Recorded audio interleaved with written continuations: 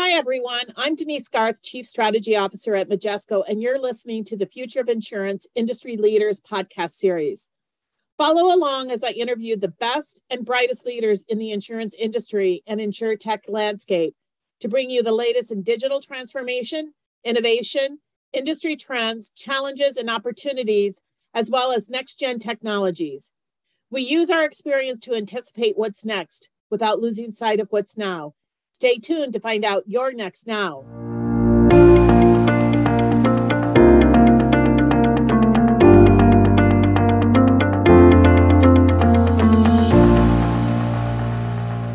Welcome, everybody, to Future of Insurance Industry Leaders. Today, I am thrilled to have Ryan, the co-founder and CEO of GloveBox, with us. Ryan and I have gotten to know each other probably over the last 3 to 4 years, and they are doing some amazing things. And we have a developing partnership with them. So welcome, Ryan. Thanks, Denise. Give a little bit of background about yourself, Ryan, about GloveBox, and then kind of what we're trying to do, because I think your background speaks volumes to what it is that you're doing with GloveBox. It's fun to go back down memory lane and how this thing started. It feels like a decade ago. I grew up in insurance. I don't want to say I was raised to do this, but my dad has been in insurance for almost 40 years. He's one of those entrepreneurs that failed a lot before he found something that worked. And it just happened to be insurance. He actually started our family agency with a $15,000 loan from my grandma. It's kind of funny how it all started with that seed money. Started an agency back, like I said, it was about 40 years ago here out of Colorado. I remember, sitting at the kitchen table with him, licking stamps and envelopes, sending out marketing letters to people, trying to drum up some quotes. That's how it was back in the day. Fast forward to 2011, that was really when the recession was winding down. So kind of an interesting time to come into the business. He came to me and he said, "Hey, I really want to grow the family agency." It really wasn't that large at the time. We were about 5 million in premium. I think we had maybe 6 people at the agency, sales and service. Wow. Yeah, little mom and pop shop that they had built. They had done a good job. But he said, "Hey, I need help growing the agency. It's time." And so I took the jump. I took the leap. I had like most people, it's like, I don't want to get into insurance. Like, it sounds boring. Why would I do that? Well, you get sucked in as people learn. I jumped in head first. I started selling. My first day, he threw me a stack of X dates on my desk and said, "Good luck." For those of you that don't know what X dates are, those are the prospects that you didn't sell yet. So those are the ones that had quotes prior that didn't buy. We call them X dates. So he threw that down the stack of X dates, said, "Hammer the phones." And, that's how I started in the business. That was in 2011, started working into the sales process, sold for 2 years, grew my own book, said, "Hey, I think I can train people how to do this." It doesn't seem that difficult, right? I said, "Hey, let me go recruit a team. Let me go put a team together. And let me start spreading the knowledge of what we had created to other people." Because as I always tell agency owners constantly, you as the principal doing everything is not scalable. Like, you have to be able to pass your knowledge on to other people to scale your business, or else you're never going to grow. It's very uncomfortable for a lot of people, as I'm sure you guys have experienced at Majesco. It is painful and uncomfortable to pass things on to other people that you hold so near and dear to you. But it's letting go. And my dad is like very difficult in getting to move in that direction. I'm like, let go. We got to let go to this process. Like, we can train other people how to do it. Got him over the hump. And I went and recruited like 7 or 8 agents that were either pretty green captives or new to the business. And I just said, "Hey, you seem like a go-getter. You seem like you can sell. I can teach you insurance." Opened up that agency. That was like 2014. We opened up like a separate location with just us, which was an interesting work experience. Trained that team, showed them how to market, how to sell, fed them leads for a while off of my lead flows, got them up and running to where we were producing, between 400,000 or 500,000 in premium a month. After that, we said, wow, this is kind of a scalable model that we can continue to grow. So we continued to grow that out up to 2019. We were up to 200 agents. We had expanded to 10 states across the western half of the US. We had grown our book to just right around 100 million in premium. And mind you, this is pretty much 100% personal lines. We didn't really do commercial. And then we sold our agency to private equity in 2019. So that was our run on the agency side. It's kind of wild to go back down that road. And then you took some of that money and you invested it into GloveBox. So talk about what were the driving reasons for starting GloveBox and kind of what has shifted along the way? I remember the first conversation we had at InsurTech Connect, we had those metal business cards because it was so unique. Started out very, very different from where you are today. Yeah. Well, it's funny. A friend of mine in our industry, he's an agency owner. He actually, the other day he posted, he's like, hey, I'm going to build my own tech because I don't like the way this runs. And I messaged him on the side. I was like, hey man, that's how it starts. Like, be careful. Like you go down that rabbit hole, it's hard to look back. It was like 2017. We were still at the agency and I'm sitting at my desk and we've got easily 35 CSRs at our agency. Easily, probably more, but we kind of floated around that 35 range. We were getting 13 to 14,000 service requests a month, give or take on the month, of people that needed things. They were confused. They didn't know who to work with for what. They're like, do I call the carrier? Do I call you? I need changes. I need to pay a bill, start a claim. And so I'm sitting there at my desk and I'm listening to our CSRs answering the phone all day long. And the fact of the matter is not only were people waiting on hold for 30 minutes, 45 minutes just to get a simple thing. Once they got actually taken care of, they were so unbelievably frustrated in the process.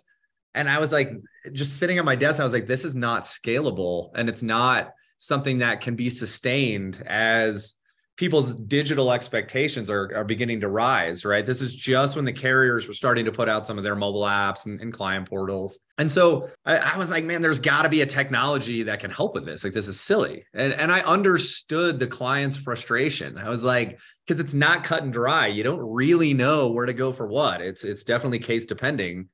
And so they needed some direction. And I was like, wow, like someone should create a mobile app for this. Like just, easy mobile app. Direct people to where they need to go, give them their stuff, easy, right? And that's kind of where it started for me. Lo and behold, it's not that easy. And, that's what I learned through the process. So I'll never forget it. I had the idea and I'm telling my brother, who's my business partner, Sean, who's my business partner, I'm just sharing the idea with them. I was like, you know what? I'm going to set a meeting with a carrier just to see what they say, right? I just want to know how they feel about this concept, right? So I set a meeting with Travelers, and it wasn't even like people like decision makers. It was just like our rep. It's like, I'm going to see what our rep thinks. It's like, all right, cool. So I spent all weekend putting our first presentation together of this pitch deck of GloveBox. I get to Monday and the meeting comes and they no-show me and they don't even show up. And I'm like, great. So I spent all weekend putting this pitch deck together and they didn't even show up.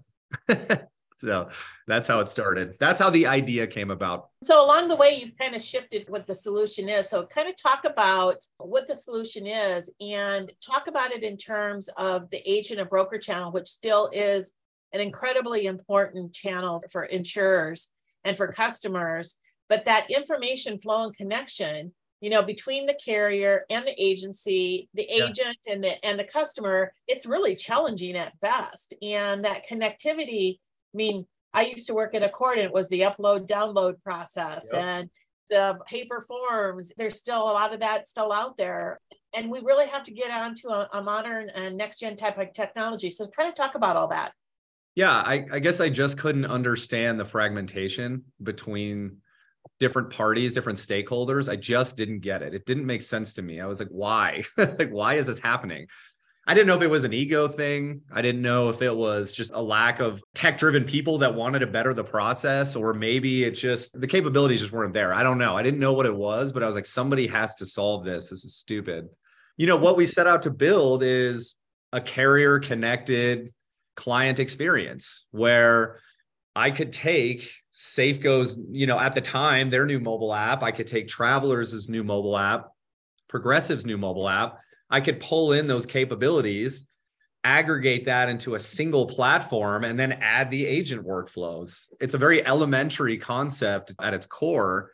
And that's really what we set out to do in the beginning, is get those carrier connections, create that experience, add the carrier workflows, and present it to the policyholder so that they can get a unified experience regardless of what they're looking to accomplish. Seems pretty simple, right? So that's kind of where it started. It's evolved into this core agency system because once you start opening up workflows for agents, you're like, well, if we're going to do that, we might as well fix this, because you can't have A without B, and then it gets you to C, and you have to do it. Like, you don't have a choice. So it's really evolved into this huge project where we've got over 30 carriers connected, and we call it active policy monitoring. So we're literally monitoring those policies for consumers and agencies, checking for updates to documents, data, and soon to be billing. We're bringing in live billing into the interface, as we've talked about before, you and I. That's one segment of our business. We've got our AMS team that connects to AMS systems to get data as well for the carriers that we're not integrated with. So we have that data coming in. We've got our product teams, both iOS, Android, and web for the policyholders. So we have different departments there. We have our core system engineering team that works on all of the piping that runs throughout the experience. So it's really ballooned into this bigger platform that essentially, if you put it in front of a client or a prospect, it can do everything that you need to do with your policyholder. Do they need to make a change? Do they want to buy more insurance? Do they need to just access things? Do we need to send notifications to them based on trigger points in the policies? And it's going to continue to evolve. I mean, our roadmap is deep with what we think we can do, but long story short, it has ballooned big time. Yeah, I always like to describe it. You've heard me describe it this way, as it's really a next generation agency core management system with far deeper capabilities to really help manage relationships in the business and the connectivity to the various different carriers you might be working with. Yeah, I mean, I find it interesting. We see last year was a big year for like client experience, customer experience. We see it all the time. You're big in putting out blogs, and I'm sure you put out a lot of information and content around client experience. I think if we backtrack it and just look at it from a policyholder's perspective, it's not that hard. If we just look at it outside of the lens of an insurance professional and just say, what would I want if I was a consumer? How would I want to do this? What would make sense? How is this easy? How is it enjoyable even, right? So that's kind of the lens that we try to take with our product, is let's go from the policyholder back and look at what they want. And that, in addition to, my engineering team has no insurance experience, zero. They have no clue how AMS systems operated before we educated them. They have no clue how carrier systems operated before we educated them. So they're coming in with no pretense. They're looking at a problem and saying, let's create a solution for a problem. It doesn't have to be what we used to do or how we think it should work based on our experience in insurance. We have a problem here. How would you solve it? Yeah. Well, one of the areas that we're having our teams kind of talk together on is really that connectivity between policy and GloveBox, but also billing, in the approach that insurers can help service not only the agents, but the customers better. That a lot of times customers are coming through the agent for some of this stuff. Talk about how this is going to be different. And to your point, being much more customer focused, recognizing that the agent is a key part of that kind of connection point. I mean, we're firm believers empowering people with data, right? You empower people with data, they can make better buying decisions and more buying decisions. I think people don't buy insurance because they don't trust insurance, right? I don't need that umbrella. That agent's just trying to upsell me, right? Or I don't need life insurance. Why would I need that? I don't need that endorsement. They're just trying to upsell me to make commission. I think that's kind of the precedence that we've set with the fragmentation in our systems. But if we can deliver real-time information to consumers and keep the agent in the loop on the process who's driving these clients into the funnel, we can empower clients to make better and more buying decisions. And that's really what it's about. The service piece is great. The policy monitoring, making sure people pay their bill, make sure they don't lapse, make sure they have the correct coverages. But what it does is it surfaces opportunities to sell more insurance. It surfaces the opportunity to offer endorsements. It surfaces the opportunities to offer more policies at specific touch points. It allows clients to make decisions based on their live data and not just an agent or a carrier sending them an email yakking at them about how they should buy more policies. That doesn't move the needle. So I think that's really the end game for us, is showing the stakeholders in the equation how data can actually empower significantly more revenue, whether it be retention or buying more insurance. And really, so that's kind of our strong feeling on what we're building. One of the things that we've talked about is that connectivity. And I know in our most recent consumer research, we did a webinar on it last month, but we're getting ready to publish that research. Agents and brokers, regardless of the older generation or the younger generation, is still number one at the top. Yeah. Now, granted, there are multiple channels that customers go to research and potentially buy, but agents still are that top channel. So with all of that, what has been the accomplishments that you've seen in the adoption of the solution by the agencies and agents, as well as insurers? And what's been the value kind of delivered? Without naming the company, there's one company in particular, we've talked about one insurer, that they've been able to really kind of dramatically change how it is that they're really supporting the agent workforce in a different way because of your technology. I like to think that our technology has brought about, a different thought process at the carrier level. They're not thinking so one-dimensional. They're able to step out of the lens of a carrier and look at, again, the policyholder. How is the policyholder operating? What do they need to do? You can't remove the agent from the process. You just can't, because so much relies on the agent within sales and service. You just can't do it. So I think that's been a big needle mover for us, as we've shown carriers another way, not a different way or a this or that way. It's another way. It's another way to support policyholders based on what they want. And especially when we're playing in the independent channel, it's like, you've got to think omni-channel with your approach. It sounds cliche, but you're not going to make it longer term. Like, it's just not going to happen. These policyholders are becoming more savvy. They're demanding better resources. And, the days of them putting up with, I got to spend an hour on the phone to talk to somebody about this, that, or the other, it's just not going to fly. So that's been the big thing for us from the carrier side. I would say from the policyholder standpoint, it's introducing them to a better way to service, right? We haven't put out a lot of our sales-driven roadmap products yet, but with the service side as kind of our step into this platform, we've introduced customers to say, look at how you can engage with all of these stakeholders in one place. At the end of the day, they don't really care who's doing what. They just want it done. So let's just show them a way to get it done. And I think that's been the big thing for our users, is they see a way to just get stuff done. When we've been working with you over the last couple of years, it's really an outside in perspective. And what I kind of try to call is that it's that customer holistic experience. Yeah. To your point, they don't care that they bought from 3 different carriers. They just want it to see it all together and not in 3 different places. Yeah, because you can see the hassle coming down the road. It's like, oh God, and now I get all this paperwork in the mail. What am I going to do with all this? And then, I'm going to throw it away. And then 6 months later, when I need something, it's going to be a nightmare. We're trying to ease that pain of like, hey, look, it's going to be right here and it's going to be okay. When you need something, it's going to be here. So I think it's that kind of a security blanket for consumers. You really are a very interesting insurtech startup experience, but also at the same time, what you're experiencing is it's not just about bringing something new and exciting out to the market. You're really bringing something out that's really transformative.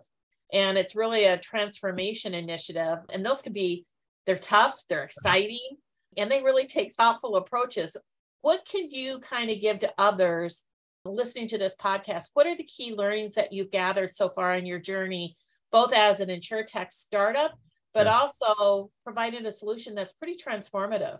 A lot of advice. The first thing I would say, and I was actually joking with our CTO about it the other day. I was like, you realize like we built this thing in the public eye. Like, we didn't build it, the whole thing, and then release it. Like, we've been building it in the public eye for years. That's a different animal, because you open yourself up to scrutiny for the point in time that your product is at. Because when you're building tech, as you guys know, you build very intricate systems. You can't just slap it together and throw it in the market and it's going to work. You have to consider a lot of things when you're putting product out, and it just takes time. So I think that's the one thing, is like considering whether you want to build your product in the public eye or not, because that does add an extra layer of pressure. The second thing is not promising things at certain points. You know how that goes. Overpromise and underdeliver. Yeah. We've made that mistake before. We told people that commercial was going to be out 6 months ago. And I wish it would have been. I wanted it to be, but it just wasn't ready yet. Just wasn't there yet. When I put out a piece of product, I want it to be good. I have standards. We're a premium product. Like, hopefully others would consider themselves the same if they're coming into the insurtech space. You've got to hold to your standards of product. But yeah, don't promise deadlines, because you will never hit them. Like, it's just not worth it. Yeah, the juice isn't worth the squeeze on that. Insurtech is hard. It is not easy. You guys know. This is a tough game. You've got to be thick-skinned. You've got to be absolutely persistent. You have to be consistent in your processes. This is not a game for the weak at heart. If you have a hard time hearing no, this is not for you. You could probably speak to it just as much as I can, for sure. I mean, Yeah, but I think you had an interesting background. You helped run a business. And so you knew what you have in place for some structure that really just didn't allow you just to kind of go big sky and just kind of do all kinds of interesting things, but without kind of a business structure in place, Ryan. Yeah, that definitely helps. But I think it was a gift and a curse because I knew what I wanted to build. And the gap between what I wanted to build and what was reasonably being able to be built in a time frame was, completely vast. You'll drive yourself mad over that. It's like, well, we can do this, and then we need to do that, and then we have to connect this system for this workflow. And it's like, that's literally your brain all day, every day for years. And so it's finding balance between understanding what reality is, what like your pie in the sky dream is, creating market fit in the beginning, understanding what that core element of your system is. And that can be really difficult. Finding market fit is tough, and finding things that, is this solution already out there? Is someone already doing it? Or are you just bettering the widget? Are you creating a totally different vertical that nobody's ever thought of before? I don't know if you've met Niji from Agency Sync. Yes. He's out of Denver. Him and I had coffee a couple of weeks ago. Just talking to him, I mean, they're a very rare insurtech. He had no insurance experience, but he found a specific problem within getting agents appointed with carriers. Like, that's a very specific problem that you can create a very specific solution for.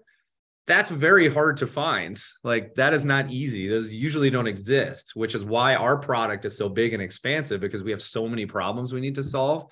So it's just kind of interesting to meet these people that have solved these very specific problems that existed, and their business just skyrockets. It's pretty wild. Whereas you and I mean, we're creating systems across all different types of workflows. So it's kind of interesting. And like the business and complexity and everything else. And meet carrier standards. Everybody knows carriers technologies are quite different. It's really tough. So be very cognizant if you're looking to start an insurtech on what you're building, what the product market fit is, and what's the scalability of that product. You got to be very specific, or you're going to get dragged down rabbit holes for years, and it's painful. Very good advice. I think that what you guys have planned for this year is going to make it a very, very exciting year for you guys from a growth standpoint. So congratulations to all of that, Brian. You guys as well. So it's mutual. So I always like to end up the podcast with the same question. Pressure's on Ryan, because I've only had one duplicate out of probably 70 some podcasts already. Nice. If you could pick one word or phrase to describe the future of insurance, what would it be and why? For me, this is an easy one. It's a small phrase. It's collaboration between stakeholders. Oh, that's completely new. I think it's something that is completely overlooked. Like I said, I think there's a lot of ego in our business. And I think there's a lot of what's in it for me in our business. When you look again outside the lens of your company by itself, and you look at what collaboration between agents and other technologies and policyholders can bring to your business, that's the future of insurtech. It's collaboration, because there's some amazing insurtechs in the markets right now that do very specific things, just like Niji at Agency Sync. If we can start aggregating those technologies into workflows that make it easier for agents to use, where they're not bouncing around to 10 different systems or having their clients bounce around to the email, text, and phone and live chat and mobile app and blah, blah, blah. And carriers as well, if they're able to collaborate with these groups with a more open approach, I confidently believe that everybody would win. So, well, that's a good one, Brian. We haven't had that one. So congratulations. There we go. We're still on a run. Nice. Well, thanks so much for your time today. We really appreciate the partnership and look forward to some exciting things ahead for us together, but also for you from a GloveBox standpoint, because you are getting people to think differently out there in the marketplace. So congratulations for that. Thank you, Denise. And thanks for having me. That's it for this week's episode of Future of Insurance Industry Leaders podcast. Subscribe to our market-leading podcast series, available wherever you get your podcast from. Thank you for listening, and be sure to tune in the next time.